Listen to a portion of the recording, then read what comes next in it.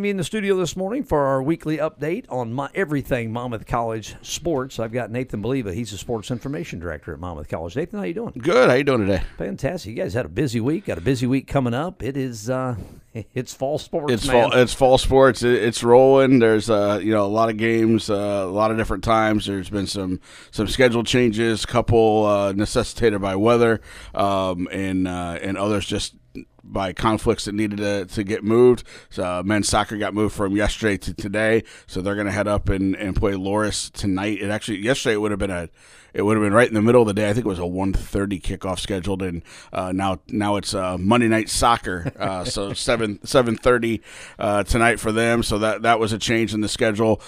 Men's golf got rained out last week. Fortunately, they were able to play over the weekend up in Galena since it was beautiful out. But they were rained out of their first meet the week before, so they finally got things going. Cross country moved their times up about an hour and a half, just because of how hot it was on Saturday. So Grinnell made that decision. I know it was even a little bit warmer over there in Iowa than it was here. I think they were like 94, 95 for Saturday. So they ended up running, I think, at 9:30 when the men started, and the women went right after. So it's not just the spring where weather messes with games. We do get that, of course, a lot with baseball and softball and whatnot in the spring and rainouts. And you don't necessarily get rainouts as much in the fall other than golf, because the other sports tend to play through it unless there's lightning. But you still get game times and start times affected. So I'm not a big fan of running when the conditions are optimal. Same. Let alone when it's same. Well, let's kind of get into what happened since we talked to you last, which we didn't get a chance to catch up with you last week because of the Labor Day holiday. So we'll just we'll dive right in. Volleyball had gotten off to a pretty good start. Got a nice win last Wednesday, heading into the weekend. Yeah, they were 5-1. It was the best start since 2012 for any volleyball team. Where the 12 team started 5-0, and then they ended up 6-4 after 10. And this year it was 5-1, excuse me, to start after beating Eureka on Wednesday night in straight sets. They went down to Bloomington this weekend and really tested themselves. I know Coach Tebow mentioned the interview we played during the football game at halftime Saturday, and then talking to me afterwards on Wednesday. They really wanted to challenge themselves in the schedule this year and play some teams that they hadn't played either before or in a while. So they went to the tournament at Illinois Wesleyan. First up was Illinois Wesleyan, who was just coming off a trip to Newport News, Virginia, where they beat the number 24 ranked team in Division III, and they beat two other teams that were receiving votes. They were fifth receiving votes in Tuesday's poll, so that makes them 30th, and we lost to them on Friday. Then on Saturday we played Ohio Northern, and they're number 11 in all of Division III.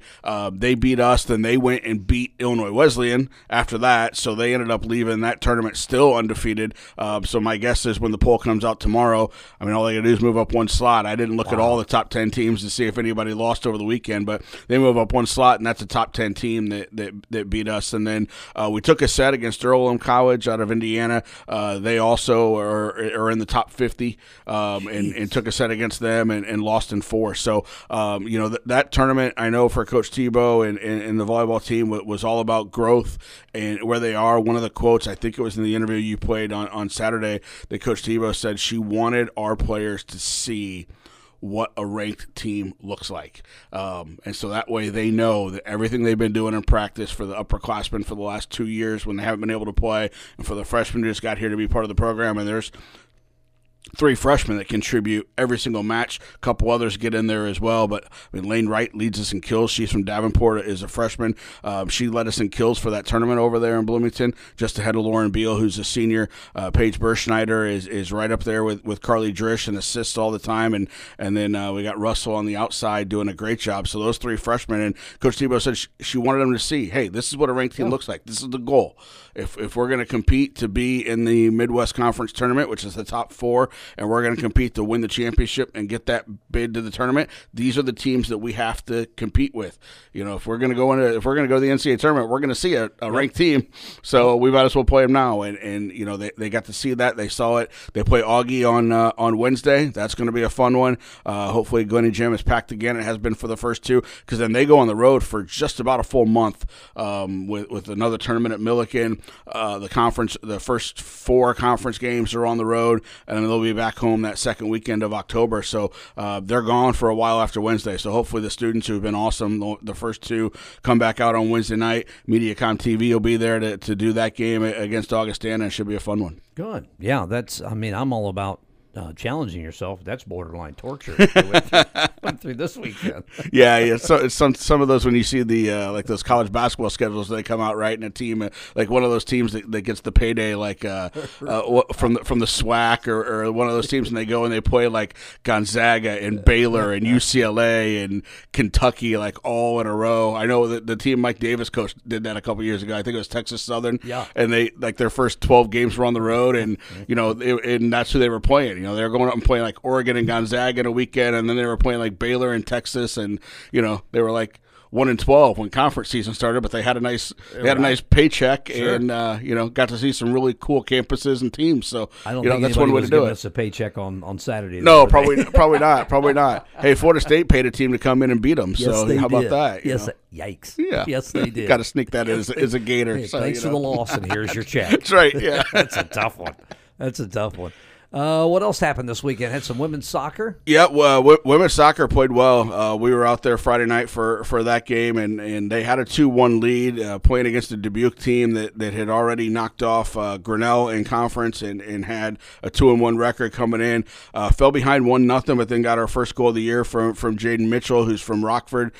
She got the first goal of the year in the first half, and then Jordan Gosell on a very nice corner kick from Erica Bossard. That was a senior combination there, took the lead 2-1, but unfortunately about 15 minutes later Dubuque scored twice in a 90-second span, so they won 3-2. The ladies will go on the road Wednesday in play over in Iowa, and then we've got a doubleheader Friday night with the men play first. Actually, I should say Friday afternoon. Men play first at 2 o'clock against Buena Vista, and then the women will play Buena Vista right after that. So that's our Friday night soccer doubleheader, and then the men are home again on Saturday. They'll play Dubuque right in the middle of the day on Saturday. Saturday's going to be a super busy day. Tennis is back in action up at Lake Forest, and golf's playing in the Elmhurst Invite this weekend. Volleyball's down at Milliken. Football's over at IC, and we have men's soccer at home, and cross country's running Friday night at the Bradley Intercollegiate. So it's another busy, fun weekend. But the soccer's what we have at home for the Friday-Saturday combo. How did our cross country men and women do? They were right in the middle of the pack over in Grinnell. The men finished sixth. The women finished sixth. The men finished seventh. And Riley Doolin was 19th. The Monmouth kid finished 19th overall on the men's side. And Ezzy Balteria Chavez had the top time for the women. So they were right in there. We input all the times into the conference, and it spits back out where they rank conference-wise. So we'll see that a little bit later today or tomorrow, because Grinnell was the only other conference school that was in that. Wartburg won it on both the men and women's side for that tournament we were in. Wartburg. So they'll be down in Bradley this weekend, which is an interesting meet because it's Division I teams, it's Division III teams. There's some junior colleges there, just like there were over in Grinnell. I know Indian Hills was there and a couple of others. But, you look at that list from last year, they were running against kids from Bradley and Northwestern and Marquette and, other schools like that as far as Division I goes. And then you get all the area, Central Illinois and Iowa Division III schools in there too.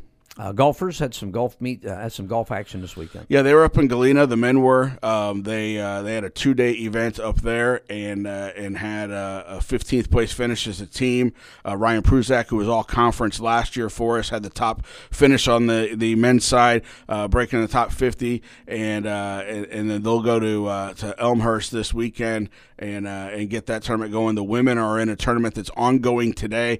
They started yesterday. It's hosted by Illinois College, but it's in Springfield at the rail there, right between Springfield and Sherman, which is where the conference tournament will be next month. So this is a chance for them to see the course and get a preview of it before they head back down there for the conference tournament in a month. So they have round 2 today, I believe, teeing off in about a half an hour. And I didn't see our 2 specific tee times, but I know the event starts at 9 a.m. So they'll be ready to go with day 2 down there. All right. Looks like as we look into the next week, we have home volleyball on Wednesday. We got some home soccer on Friday and Saturday, and that's pretty much all the home stuff. That's it this for week. home. Wednesday, Friday, Saturday this weekend, and that gets us through. We got a doubleheader Friday with the soccer, but that gets us through this week. Everything else is on the road.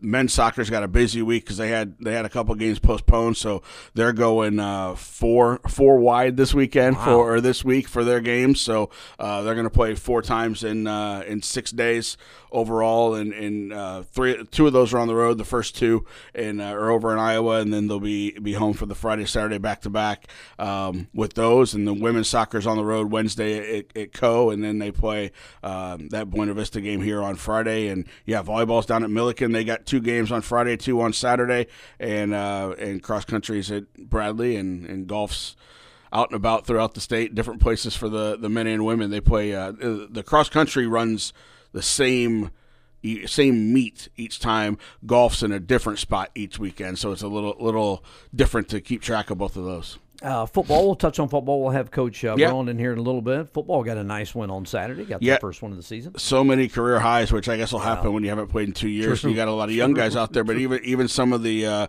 older guys had career highs in catches and receptions for reception yards for Nathan Graham, and he had a great game, and he had one that was called back by a penalty that was about a 60-yarder off a little screen pass that came back on a holding penalty. But we had a lot of defensive players turn in career highs in tackles. Evan Otto with 3 sacks and 11 total tackles. He just had a monster game on defense. It seemed like every time we were calling that out, it was number 3, and he was all over the place, which was great. We ended up with 7 sacks. 5 different guys were involved in those, and then Evan had the 3.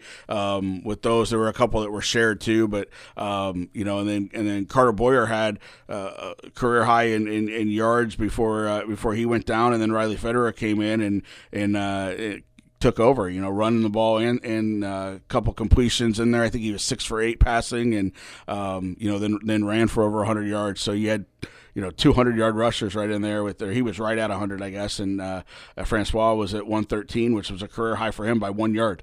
He had 112 against Knox in November 19, so new career high by a yard, and he had 3 total touchdowns. So it was a fantastic effort, and it was fun to watch and be involved with that. And they go to Illinois College on Saturday. I see went up to Chicago and lost over the weekend, I believe. So Chicago's a good one. That's not too far down the road either. Nope, that's the next home game, isn't it? Yep. Yes. Yeah. That's going to be a test between those two. It was a great October game October 9, and that's next time we're at home because they go road game, bye-week road game. All right, Nathan, thank you so much for getting us updated on Finding Scott Thanks Sports. for having we me. appreciate it. That is Nathan Believa. He's the Sports Information Director at Monmouth College. We'll be back.